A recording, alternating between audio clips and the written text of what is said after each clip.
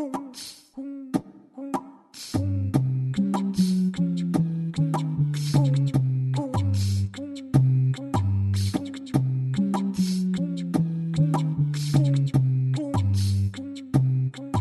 and welcome to Glossonomia. Conversations about the sounds of speech.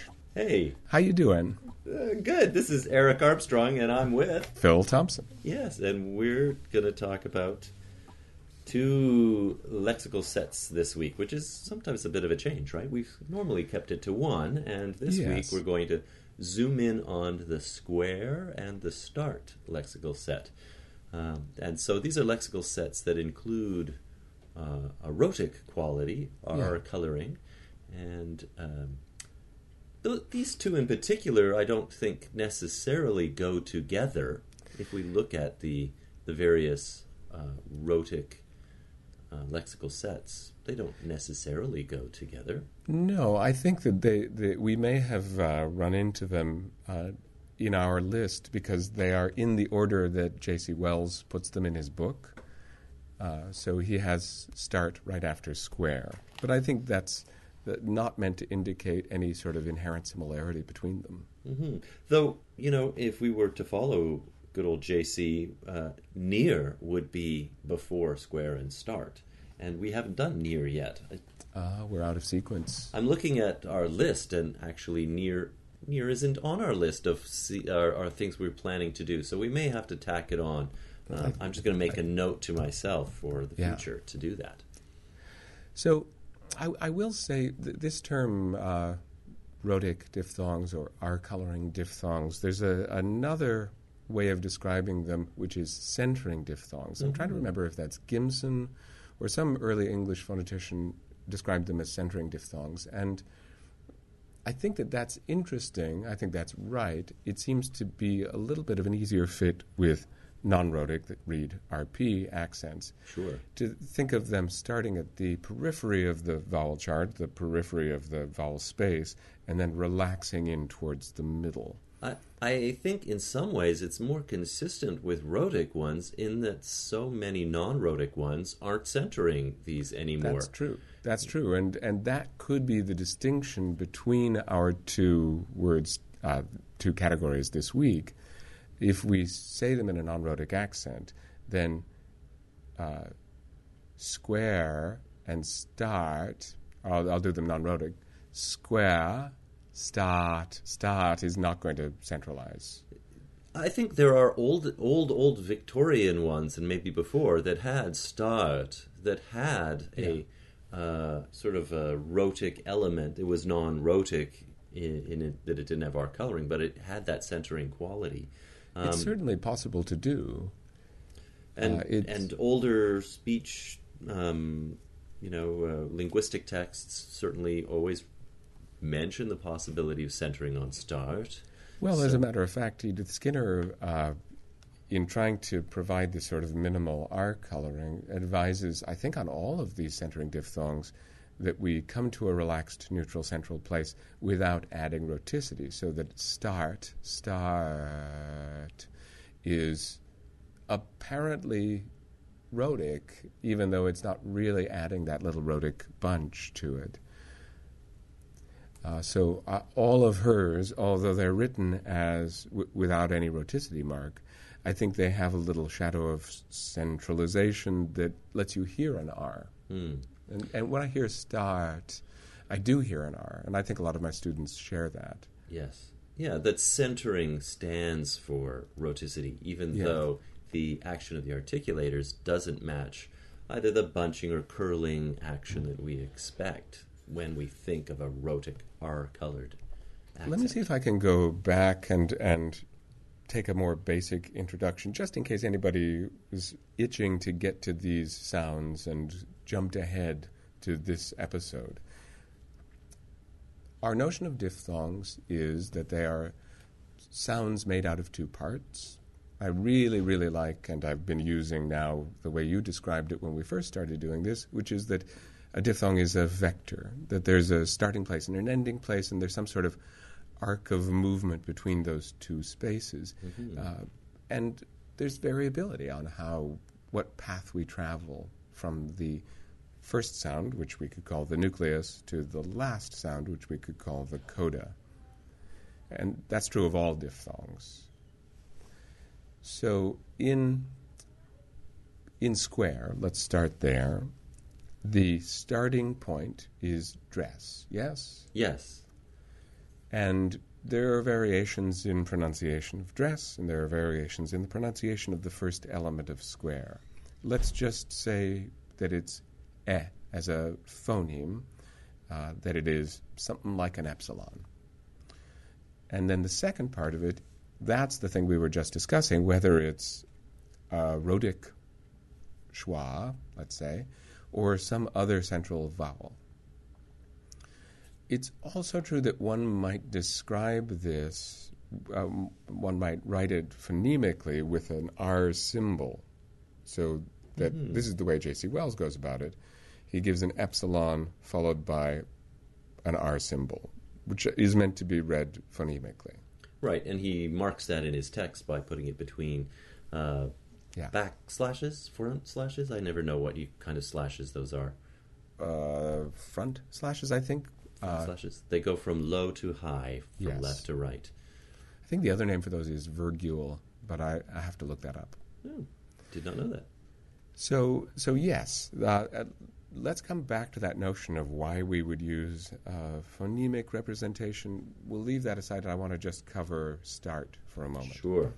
The starting element in a phonemic representation of the start diphthong is a, which is a script A. And the second element is perhaps a schwa with rhoticity, or if we're being very phonemic, an R symbol. So we could see these as dress plus R or palm plus R, let's say. That's right, yeah. How are they different from dress plus R or palm plus R? Well, I think it comes down to how we conceptualize them. That is to say, they're diphthongs, so they're in the same syllable. So, right, so it's not like taking a word, if we compare the word spar to the word spa and putting an R on the end of it, there's something about the nature of R.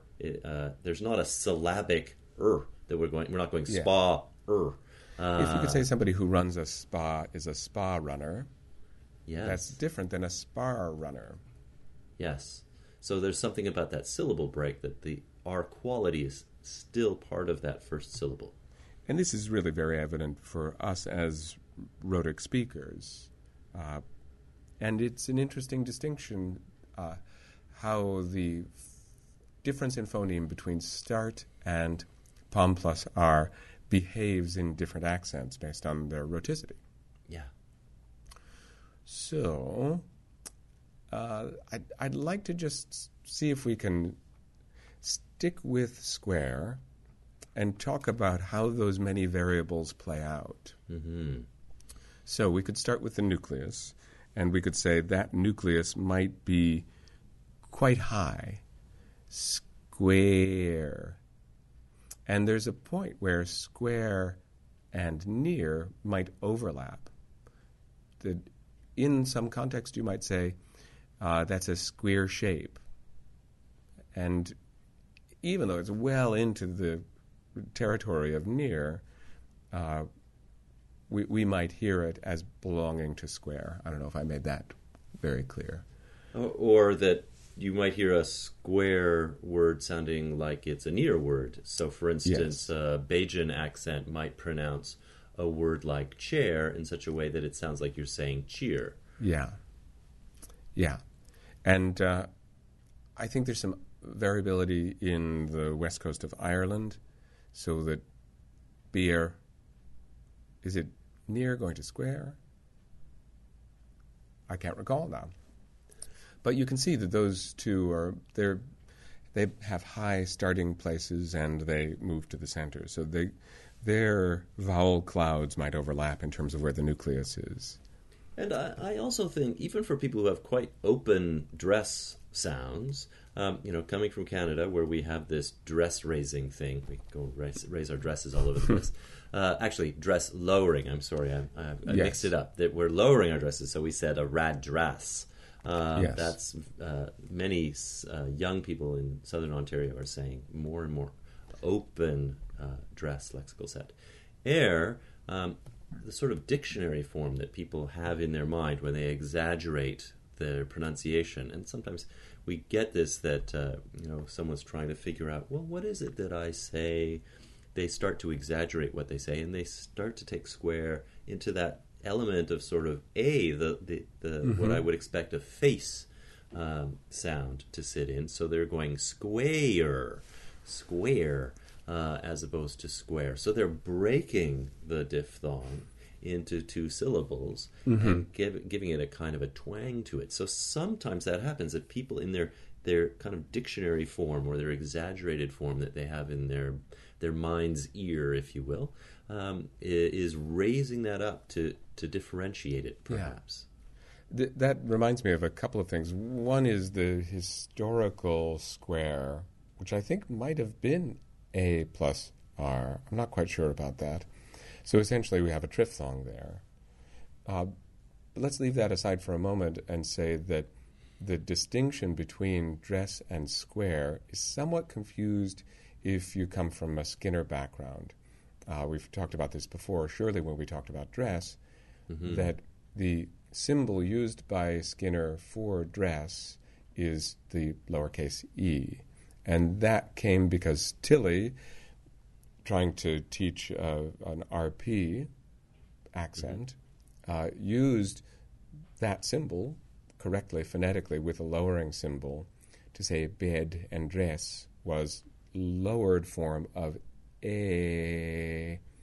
So for Skinner teachers, though, they still kept the epsilon in the square diphthong.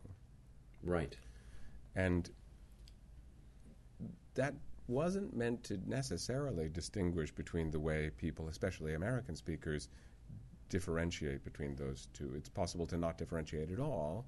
It's not that every time we say square, we're necessarily lowering it.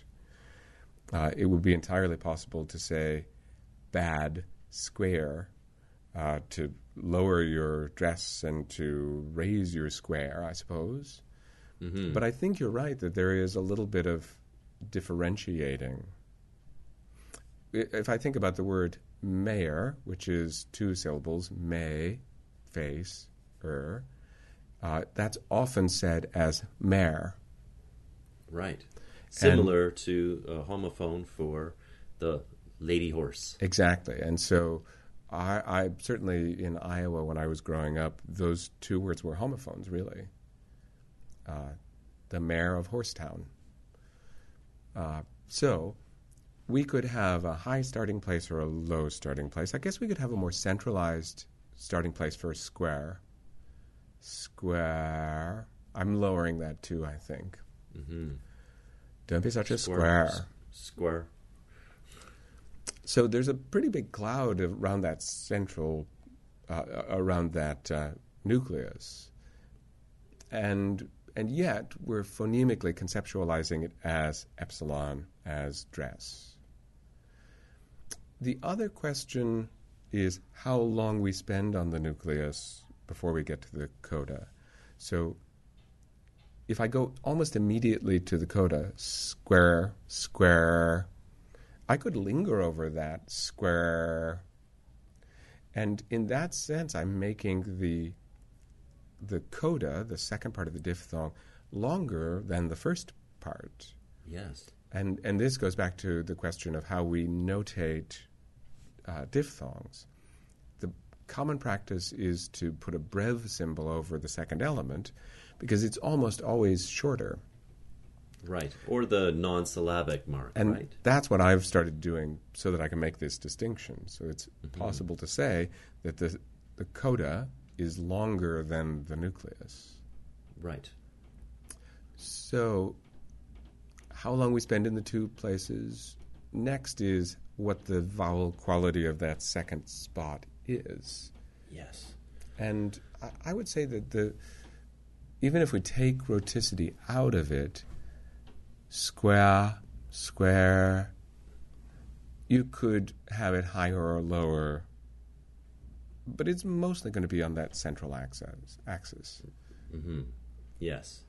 And to what degree that, how, the verticality, how open or close that centering element, the coda is, can have a fairly strong impact on the overall feel of an accent. Yeah. But often, I think people starting out have a hard time differentiating those subtle differences. As it gets more close, I think people sometimes have a harder time with that. Especially with the coda, because we're conceptualizing the whole thing as one phonemic unit, so it's kind of hard to pull it apart to capture what you're really doing with that second element.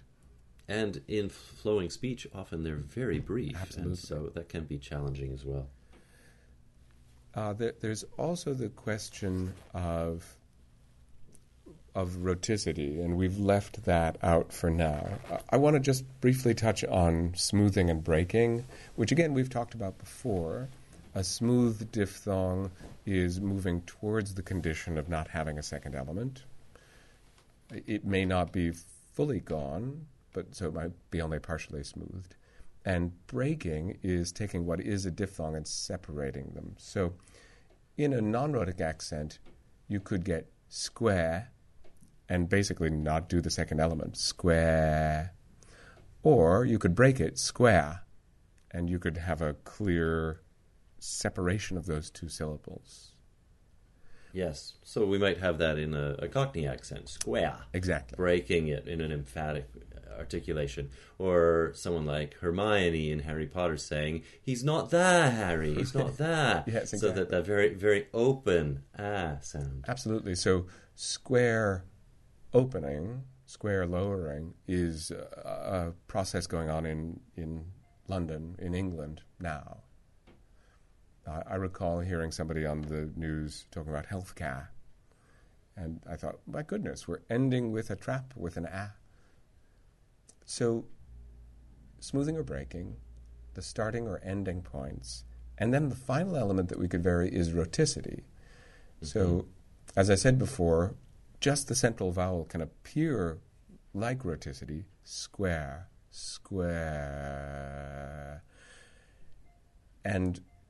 or I could put in the R. Now, this is the point I thought it might be useful to talk about what that phoneme R is. We mentioned before that some people just write the right side up R. J.C. Wells does this. And by doing that, they're saying there's an R here. There's a phonemic concept of an R. However you come to it. Exactly. Right? That it's open and it's not prescriptive. Sometimes people see that and they're like, what? They're suggesting a trill? Yeah. No, of course not. Not a trill. Just an R of the quality that you happen to make. Exactly. And there are several ways at rhoticity, and it's sort of an acoustic resonant effect. It's a tuning of the vocal tract to produce, now I've already forgotten it even though you and I just chatted about it, lowering of the third format.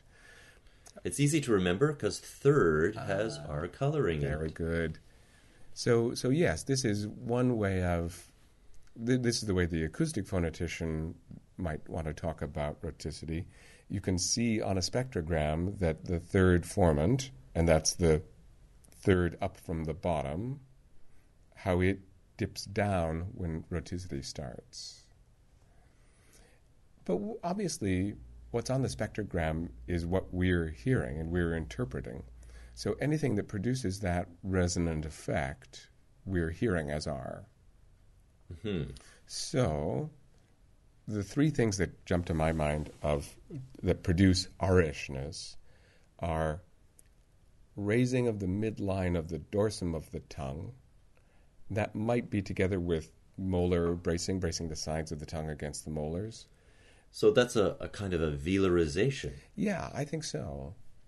Although, perhaps in some strong accents, even into the realm of pharyngalization. Well, that brings in what I think would be the second element, which would be tongue root retraction. Mm-hmm. So let me see if I can distinguish the two. I'm going to start with midline raising. Start. Now with tongue root retraction. Start. Now, it could be a mix of the two of them. Yes. But those are the kinds of R's that we encounter. Now, it's also true that retroflexion produces a similar quality. Start. But I think that what's producing the rhoticity is the effect of tongue tip curling on the back of the tongue. Because I don't know how much acoustic effect that tongue tip is really having. Some, I'm sure. And then I should also add there's a third way that you can get a sense of rhoticity, which is by lip corner advancement. Often singers will say, I heard, and they're really using lip corners to make a rounded version like an OE symbol. And often when I quiz people on those front rounded vowels, if they're not really up to speed, they'll put rhoticity in there. They'll think they're hearing an R. Right, as so many people interpret the German pronunciation of Goethe as Goethe. Exactly right. And that's really the detection of that third formant lowering and putting it into the system that you have. Yeah. So, rhoticity. I just want to bring up what Dudley Knight has written about the rhotic zone. Essentially, what he's saying is that by raising your tongue up into this sort of palatal, velar, uvular, pharyngeal area, you can create those effects.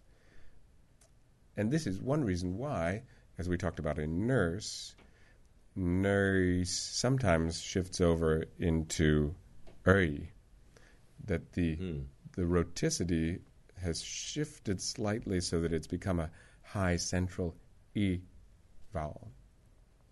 All right, I think I've gone too far down that direction. We've got a range of possibilities on square. Why don't I call them out to you and you demonstrate them? Okay. So let's do a completely smoothed, non-rhotic square. Square. Terrific. Now let's add rhoticity onto it. Square. Oh, that's great. So the rhoticity is starting immediately on that and we'd have to put a little rhoticity symbol on the epsilon symbol itself. Mm-hmm. So those are both monophthongs of varying length, one with rhoticity, one without. Let's now do a non-rhotic diphthong with a central vowel in the second part. Square. Terrific. If we break that, what do we get? Square. And did you hear that you actually did face in there? Yes. Which... Yeah. Square. That's what Square. makes me think that historically that's the development of it. I must have read that Perhaps, somewhere. Yes. Yeah. So... Square. Let's try changing the height of the initial element of square, but keeping it non-rhotic. So I'm a non-rhotic, but more close? Yes. Square. That's odd. Now make it more open than epsilon. Square. That sounds familiar. That's terrific. Now we can change the rhoticity in the second element. And by doing that, we're going to change the height, and we're going to change that second element so much that we're going to have some influence on the height of it as well. Sure. Square. Beautiful. Square. Square. So there, just so everyone's clear, you're changing the nucleus starting place. Yes. So you want me to keep the nucleus the same and change the height of the coda? Yes. You make an excellent toy, Eric. Thank you. So starting in the middle, trying to stay in the middle, square, then a little bit more close, square, and then a little bit more open, square. Awesome. And pretty much the same amount of rhoticity. it just occurred to me that another way that rhoticity varies is how long that rhoticized element is. So if you did a short R and then a long R, can you make that distinction? Square and square. And I really think that, when you get that real pirate R, what's happening is that you're just lingering in that bunched place. Right. Yeah, so we did R, R, R, R. Hard to get off that R when it's that. And that's why I think even speech teachers in rhotic accents do encourage a lightening of rhoticity, simply because the residual tension, the sort of abiding posture of R, can sometimes affect intelligibility. Because everything is pulled back and down. Yeah, well, especially with tongue root retraction, I would say. Yeah. But there are sure accents where your tongue's kind of pulled back and you got an R going on all the time. Yeah. So part of it is how agilely you can enter into rhoticity and leave rhoticity. Wonderful. Yeah. And I think that is a great setup for discussing square or start going into another syllable, so that when we have something like fairer, that next syllable, in certain accents, of course, the rhoticity isn't on the first half, so we get fairer, but fairer, consonant R put on the second syllable, but still a coda to the diphthong. Fairer. Or if I put a bunch of rhoticity on the first diphthong, fairer. And at that point, right, I'm reiterating the same articulation. I mean, it's worth... with a little pulse of energy, perhaps. Exactly. Fairer. And that's certainly the way I grew up saying it. It's interesting or I think it's important to note here that we're doing something conventional in the way we usually represent this, that a schwa with rhoticity, you could argue, is identical to the kind of approximant R that most Americans use in initial positions. Right. So, right, far. Though I'm doing pretty much the same action with no tongue tip retroflexion. But when we have these linking R situations, or sandy or liaison, what can happen is that you kind of get stuck. And the joke on 30 Rock was rural juror was rural juror. That it becomes a sort of a black hole of rhoticity that you can't make much distinction between sounds and syllables because the action itself is so strong that you can't leave it and re-enter it easily. Right. And just to remind people that we have covered all this stuff in great detail in full episodes on Vowel R, episode 31, includes centering diphthongs. And we also talked about linking R, intrusive R, triphthongs, and why the R symbol in episode 33. So there's lots more of this stuff. If you're enjoying this, you can go back into the back catalog and have a little dig. Excellent. So one element had just occurred to me that can sometimes accompany square less than start is nasality. I think that I have heard more nasality in square than in start. That if I heard somebody talking and they said square, I wouldn't expect them to also say start. Right. And I think you'd, of course, hear it more likely in something like the word nary, right? Nary. Yeah. Or Mary, when there's a nasal consonant preceding.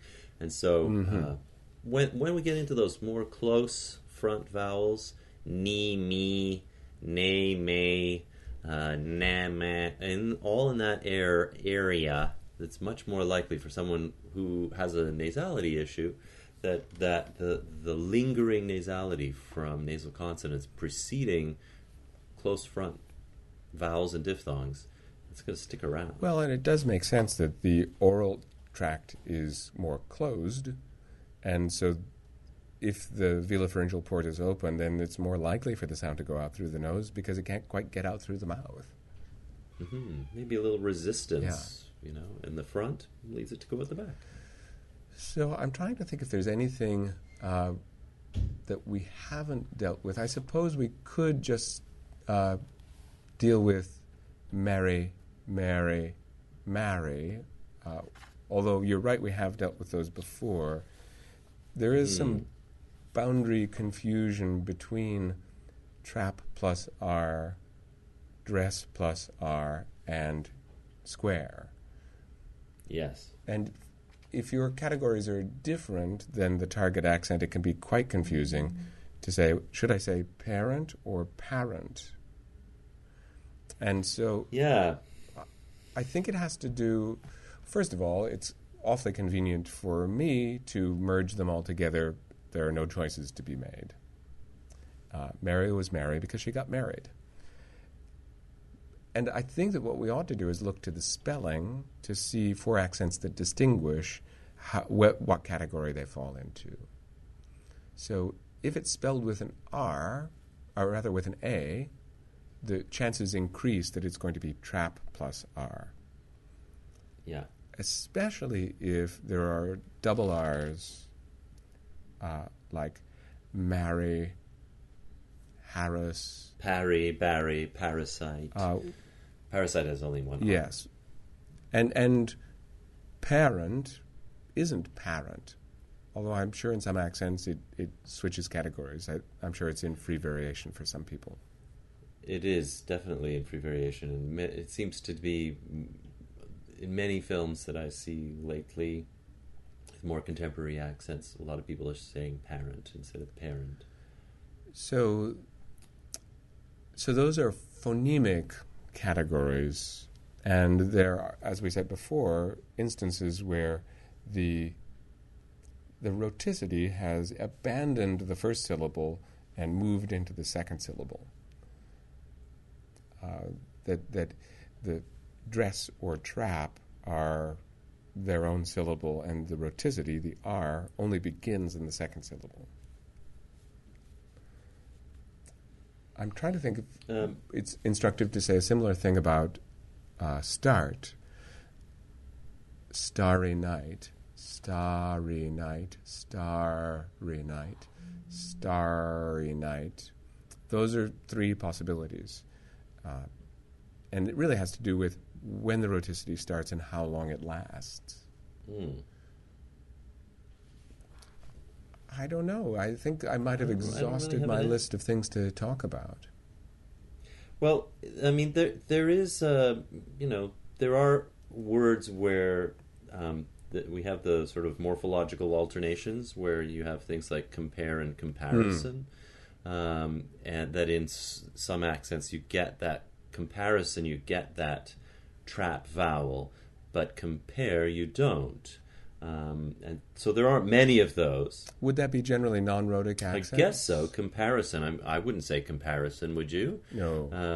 And so I guess that's exclusively to non-rhotic accent. And the other thing that I often think of the word dairy, not the place, DERRY, but dairy products. That some people have a differentiation between dairy and dairy, and fairy and fairy. And when people are trying to differentiate that sort of dress sound, that's when I think they're more likely to get more close. That if there is a likelihood of a possible homophone, that when people are trying to differentiate dairy from dairy or fairy from fairy, that you get this air, more of a A-like kind of setting. I don't know whether there's any proof of that, but it seems to me that people trying to really distinguish the difference between a dress plus R from a square plus R are going to dial up the square one. It's interesting, more close, because because I don't make a distinction, in maintaining that distinction, you're right, we have to maintain it with something. And so I'm trying to think of a place where we would hear dairy and dairy. I mean, it does seem like that is in a non-rhotic accent, it's very clear that there's a difference. So if I was going to try to differentiate a dairy from dairy, maybe I might dial up the R coloring at dairy from dairy to make the of dairy cleaner in a way. But I would imagine most people would just have complete homophones. Well, this is clearly something that we don't have all the data on, and it would be interesting to do a little bit of investigating and surveying how those distinctions end up being made. Because the reason we have these categories and the reason that we have differentiation in vowels at all is in order to make words distinct. And the whole idea of lexical sets is about distinguishing minimal pairs, distinguishing one word from another word.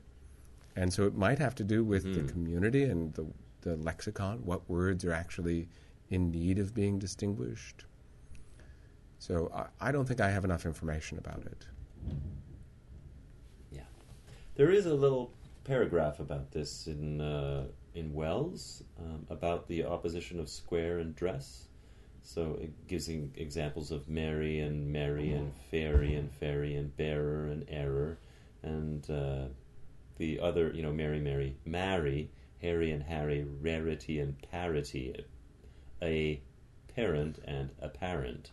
So he does give more examples of that rather than the classic Mary, and that can be helpful, I think, to have another arrow in your quiver when discussing these things, because my tendency is to just have one example, and it's nice to be able to say, but think of the difference between a parent and I think that it's to speak of this pedagogically for a moment, that it's really useful for us to point out to our students that such distinctions are possible, so that when they listen to an accent, they can hear it and go, oh, I think I know what's going on. This is that thing. And the word that I've been using to discuss this is rhoticity bleed. That it's when the rhoticity starts and how it bleeds into another syllable. I put together some sample sentences from Shakespeare for Mary and marry. And there's some good ones in Shakespeare. Friar Lawrence says, be merry, give consent to marry Paris. Or I suppose Paris is a possibility as well.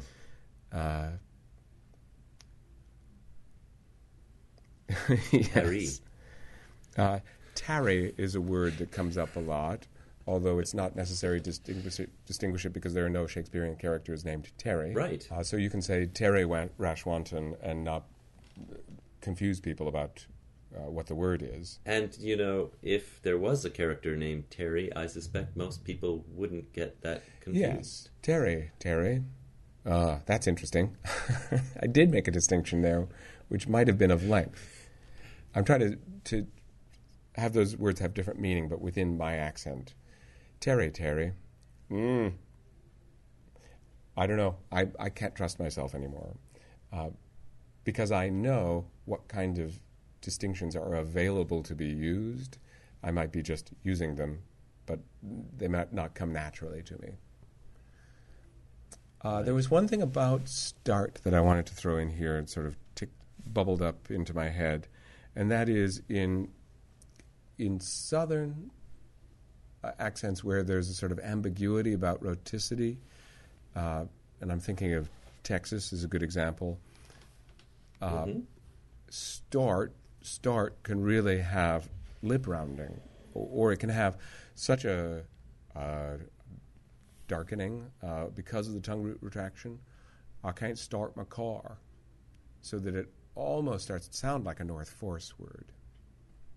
There's my car is at the core, and that's a distinctive feature that I think is coming from the the way the rhoticity is being accomplished. Yeah, and that tongue root retraction is pulling it back into the area we associate with that slightly rounded or. Wells has this little funny thing. He says the start vowel has no traditional name, although in Gen Am it can be seen as an instance of, quote, short O. And that, in a way, is what you just described is the only instance I can think of. I wouldn't classify that accent you're doing as being anywhere near Gen Am. And so that... I'm not sure how start could be in Gen Am could be considered an instance of short O. Isn't he saying that by having lot unrounded, that hot and non-rhotic heart, hot, he has a hot. You could say that there's a merger in place there, which would only be distinguished really by length. He has a hot. I'm not sure about that because. And then what flavor of Gen Am has that? Yeah. Non-rhotic stuff? No, what I guess I'm saying is that to J.C. Wells' ear, the realization of lot can be identical to his realization of start. Yeah. I'm not quite sure that's what he's saying. Well, here, let me read a little bit more. Earlier, he says, phonetically, the ah of RP, start, bath, palm, is a fully open, unrounded vowel lying between back and central. So an advanced ah, if you will. So not as ah as a cardinal ah could be. Ah. In Gen Am, start words have the vowel of lot, because lot is pretty much the same vowel as palm. Yeah. Lot, followed by r. That's a phonemic r. For a phonetic description, see under lot, and he would go on to describe what Gen Am lot is like. To me, I would have thought that this would be more like how lot and palm are very similar, rather than distinct. You know, this does remind me that in Boston we have quite a fronted start, which is one of the sort of distinguishing Harvard Yard. Yes. Or somebody posted to Facebook recently a picture of a pair of khakis and a picture of a pair of car keys being shown as homophones. Right. I lost my khakis. And I guess the implication is that the keys is kind of reduced, is it? Khakis. I think that's you put your finger on why they're not actually homophones. Mm-hmm. I mean, that khaki is a palm word. But if I think about lot, it is definitely, it could be fronted, lot. But don't people say khakis? I think that what we're being told by this meme is that the pants are khakis, not khakis. I think that may be a... I thought they were implying that it was so fronted, khakis, that ka... Well, I think I now realize that I don't know have it how out. everybody pronounces the pants. Right, khakis. I think I say khakis. Ah. So I missed the joke, I think. That's very cocky of you. Exactly. Well, there's another lot word. Yes. See, that's much more of a lot word. Yeah. Khakis is, to me, a trap word, I think. And I think that what this points in Boston, to it's sort of... is that the loss of rhoticity, the smoothing of this diphthong, seems to a rhotic speaker to completely change its lexical set category. And it can be quite confusing. I've certainly heard RP speakers narrating audiobooks get this totally mixed up, taking essentially all lot words and adding rhoticity to them. Because if the identity between lot and lard are the same, and you make an American accent by adding rhoticity to lard, then you ought to add it to lart as well. Right. So you could have a hypercorrection of a sort. Exactly. It's applying a rule to the wrong lexical. It's misidentifying which lexical set category it belongs to. And accent errors are often precisely that. You've got some heuristic that you don't even know you have, and you apply it to the wrong category. And that's why learning lexical set categories is really, really essential for students of speech. Mm-hmm. Not so much that they need to know these things. They already know them. They know which categories things belong to. But they need to know how those categories can get switched and boundaries redrawn and misidentified. So shall we play around with start in terms of... so if... to play with the idea that it could be smoothed out completely, what would that sound like? Start. And then it could be broken into 2 syllables. That'd be tough. Start. It would be. Don't start. Start. Yes, you can sort of imagine a sort of belligerent young child. Don't start. Yes, particularly if you used a bit of lip rounding. Start. Yes. I want to start, Mummy. I can imagine it. It seems a little iffy. Okay, so then we've got the possibility of, on that smooth variation, it being more advanced. Yes, so start. And more retracted. Start. And more rounded slightly. Start. Yeah. And then we have the possibility of it being a diphthong. So if we start with this sort of expected style of a smoothing, centering, non-rhotic version. Start. Oh, I'm hearing a little that sounds almost rhotic there. I know. Let me see if I can slow it down and catch myself. Start.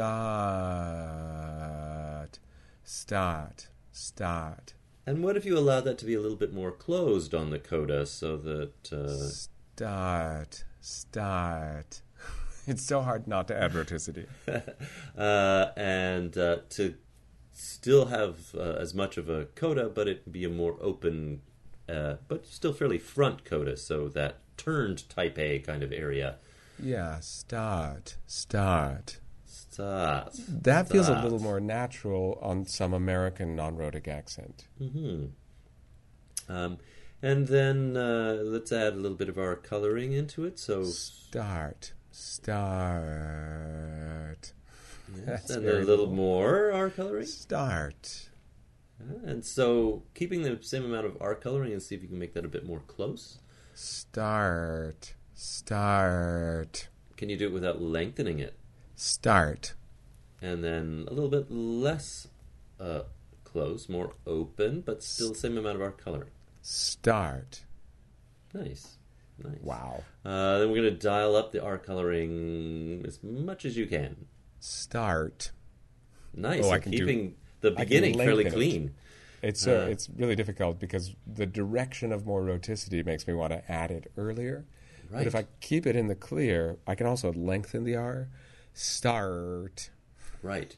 And we get the this element of anticipatory co-articulation, right? That when we get into that sort of start where the R coloring is right from the beginning, that's because we're anticipating it, isn't it? Yeah, that's exactly right. Start.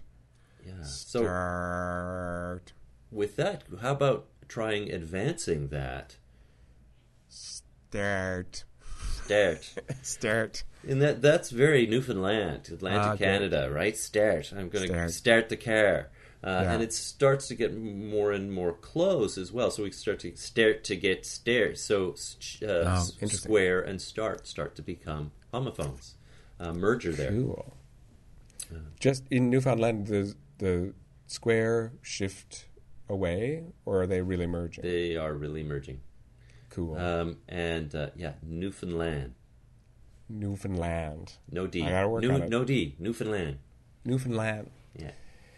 It doesn't come up so much for me. Yeah. Well, you need to read those plays from Newfoundland. There's some great plays from Newfoundland. Do they have a lot of women in them? Because we could use them. They don't have a lot of women in them. Oh, too bad. But Good Atlantic Canada place, yeah. The only other variation on start that we kind of touched on was nasality. Start. It just seems to me a little bit of a harder sell. Easier to nasalize square than start. But they're both, in terms of articulation, perfectly easy to do. It's just what seems natural, which means, really, what have I heard? Yes.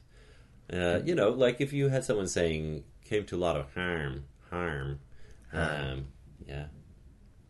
I mean, I do think that there is a sort of conceptual overlap between rhoticity and nasality, and some people get them mixed up.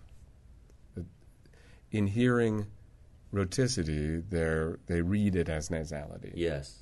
My mother's name is Margaret, and so there is a fair number of people who call her Margaret. Margaret, Mark. So that's because that's their native accent and they're adding more nasality? Yeah, that the nasal consonant bleeds into the vowel that follows, and that R tends to take some nasality. Margaret. For similar reasons that we mentioned earlier, if you're closing off the oral cavity by raising the midline of the tongue, there's a better route out through the nose than through the mouth. Mm-hmm. And so with really strong rhotic quality, you could be blocking off the back of the mouth to a certain degree, which might lead to relaxing the soft palate. Well, I think we might have covered all the realizations. Yeah.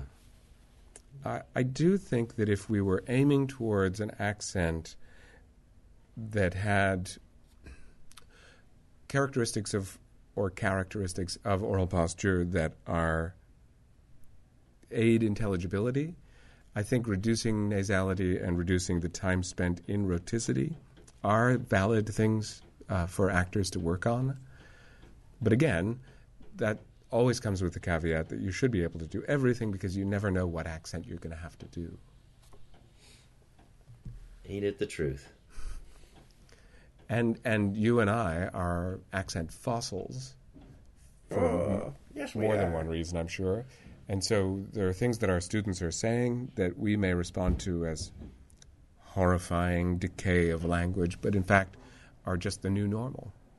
Yes, and I'm constantly trying to coax people into that thought that, it's just changing, and it's something we have to keep adapting to, listening constantly, noticing the new sounds around us, and getting ready for whatever's coming next. And I think that we should be noticing our responses. I'm not trying to suggest a world in which we don't think.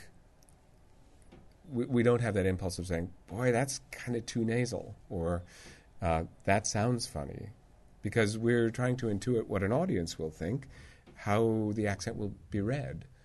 So we're both thinking about how it's received and how it's produced. Mm-hmm. And we want to be flexible in both of those, and avoid fossilization of our opinions, I guess is what I'm saying. Yeah, always questioning. Yeah. Well, it seems to me that we may have come to the end of our time. We're sort of around the 55-minute mark here. Sounds perfect. Excellent. So what's on our schedule for our next session? Well, I think we're going to try to tackle diacritic marks. Terrific. That will be a sort of a dash through, so I would suggest that people following along at home have a chart handy. Yes. So we'll remind you when we start our next episode. But if you happen to have a chart or don't happen to have a chart, you might want to go looking for one. Good old Google for IPA chart. You're likely to come up with the right thing. We'll probably touch on the extended IPA diacritics as well. So if you aren't familiar with the extended IPA diacritics, that is something you should look up too, because in terms of doing very narrow transcription, extended IPA has been very, very helpful. Yes, indeed.